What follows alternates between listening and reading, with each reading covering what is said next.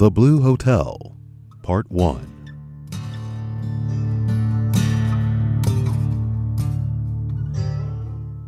The Palace Hotel at Fort Romper was painted a light blue, a color of blue found on the legs of a certain bird that makes it bright in any surroundings.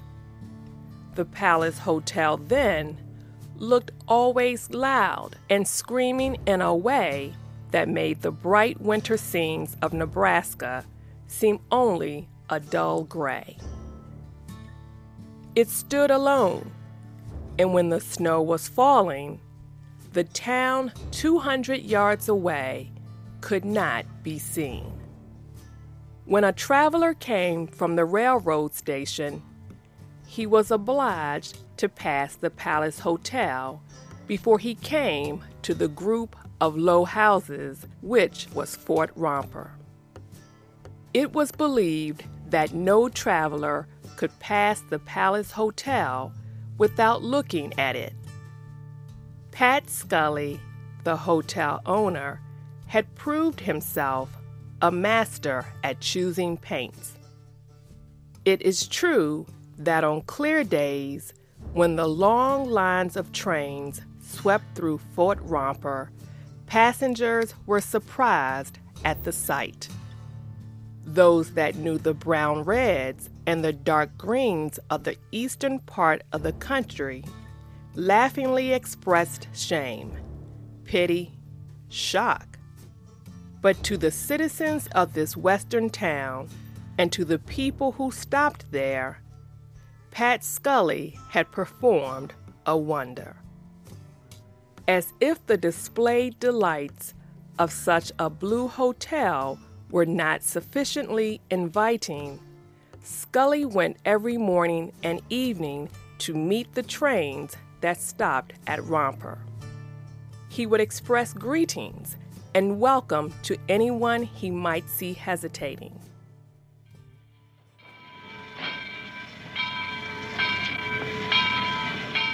One morning, when a snow-covered engine dragged its long string of cars to the station, Scully performed the marvelous trick of catching three men.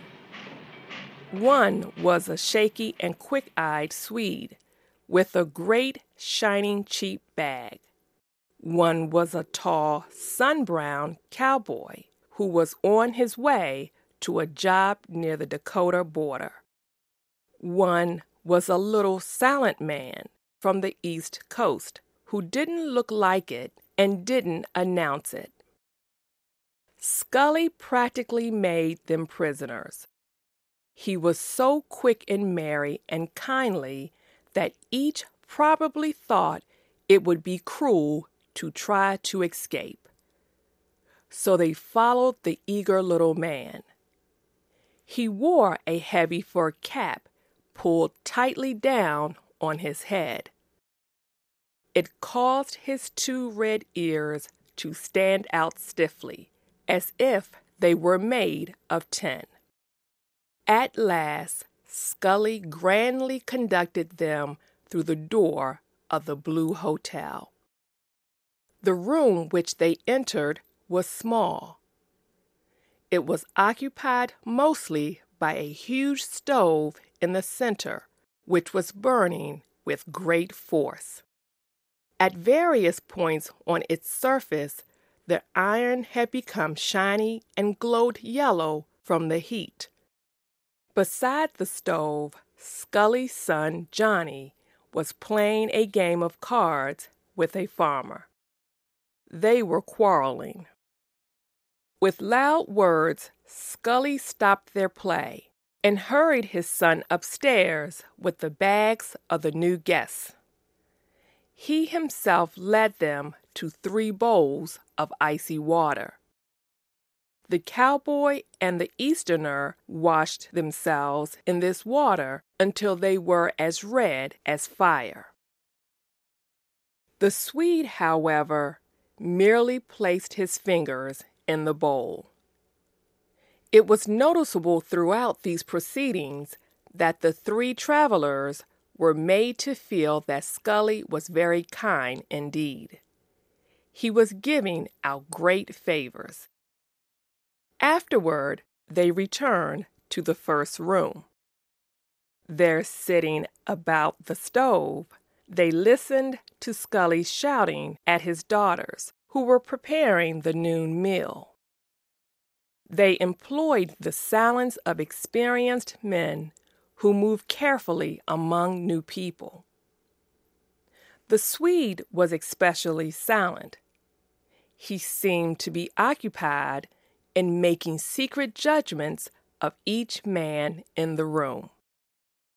One might have thought that he had the sense of foolish fear which accompanies guilt. He looked like a badly frightened man.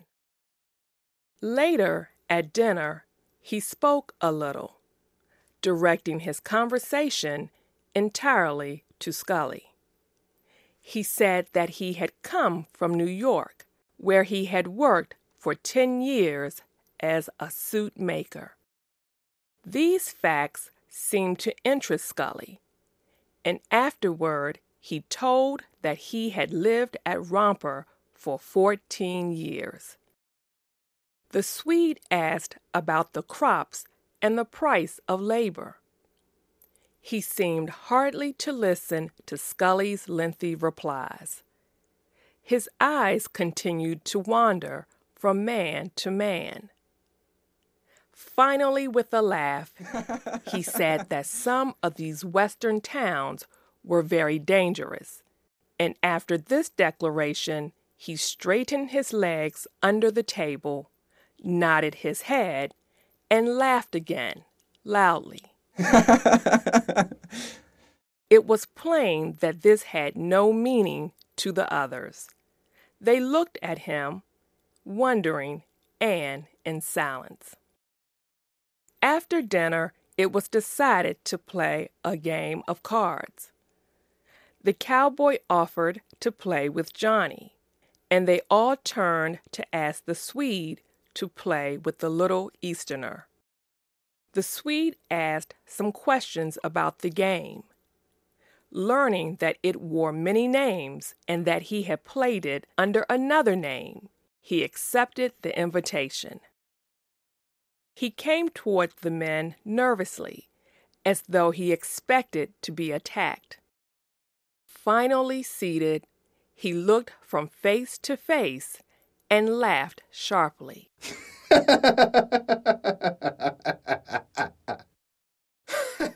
This laugh was so strange that the Easterner looked up quickly.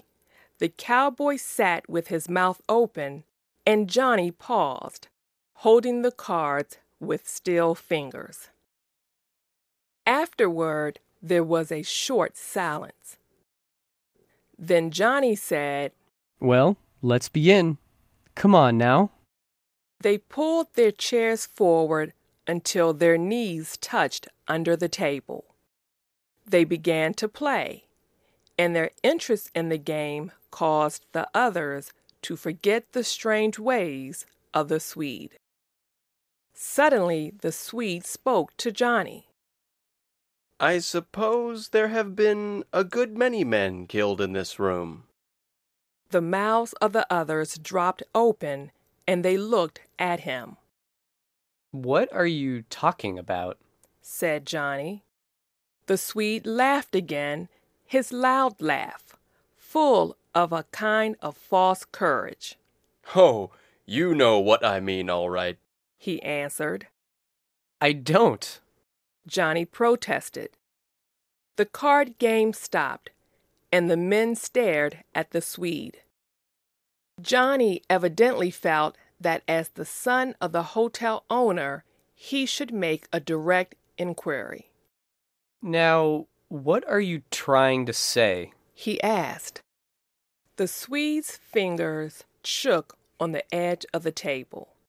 "Oh, maybe you think I haven't been anywhere. Maybe you think I don't have any experience?" "I don't know anything about you," answered Johnny. "and I don't care where you've been. I just don't know what you're trying to say. Nobody has ever been killed in this room. The cowboy, who had been steadily gazing at the Swede, then spoke. What's wrong with you, fella? Apparently, it seemed to the Swede that he was powerfully threatened. He trembled and turned pale near the corners of his mouth. He sent an appealing glance in the direction of the little Easterner. They say they don't know what I mean, he remarked bitterly to the Easterner. The latter answered after long and careful thought. I don't understand you, he said calmly. The Swede made a movement then, which announced that he thought he had met attack from the only place where he had expected sympathy, if not help. I see that you are all against me. I see. The cowboy felt as though he had lost his senses. Say, he cried as he threw the cards fiercely down upon the table. Say, what are you trying to do? The Swede jumped up. I don't want to fight, he shouted. I don't want to fight. The cowboy stretched his long legs slowly and carefully. His hands were in his pockets. Well, who thought you did? he inquired. The Swede moved rapidly back toward a corner of the room. His hands were out protectingly in front of his chest, but he was making an apparent struggle to control his fright. Gentlemen, he almost whispered, I suppose I'm going to be killed before I can leave this house. A door opened and Scully himself entered.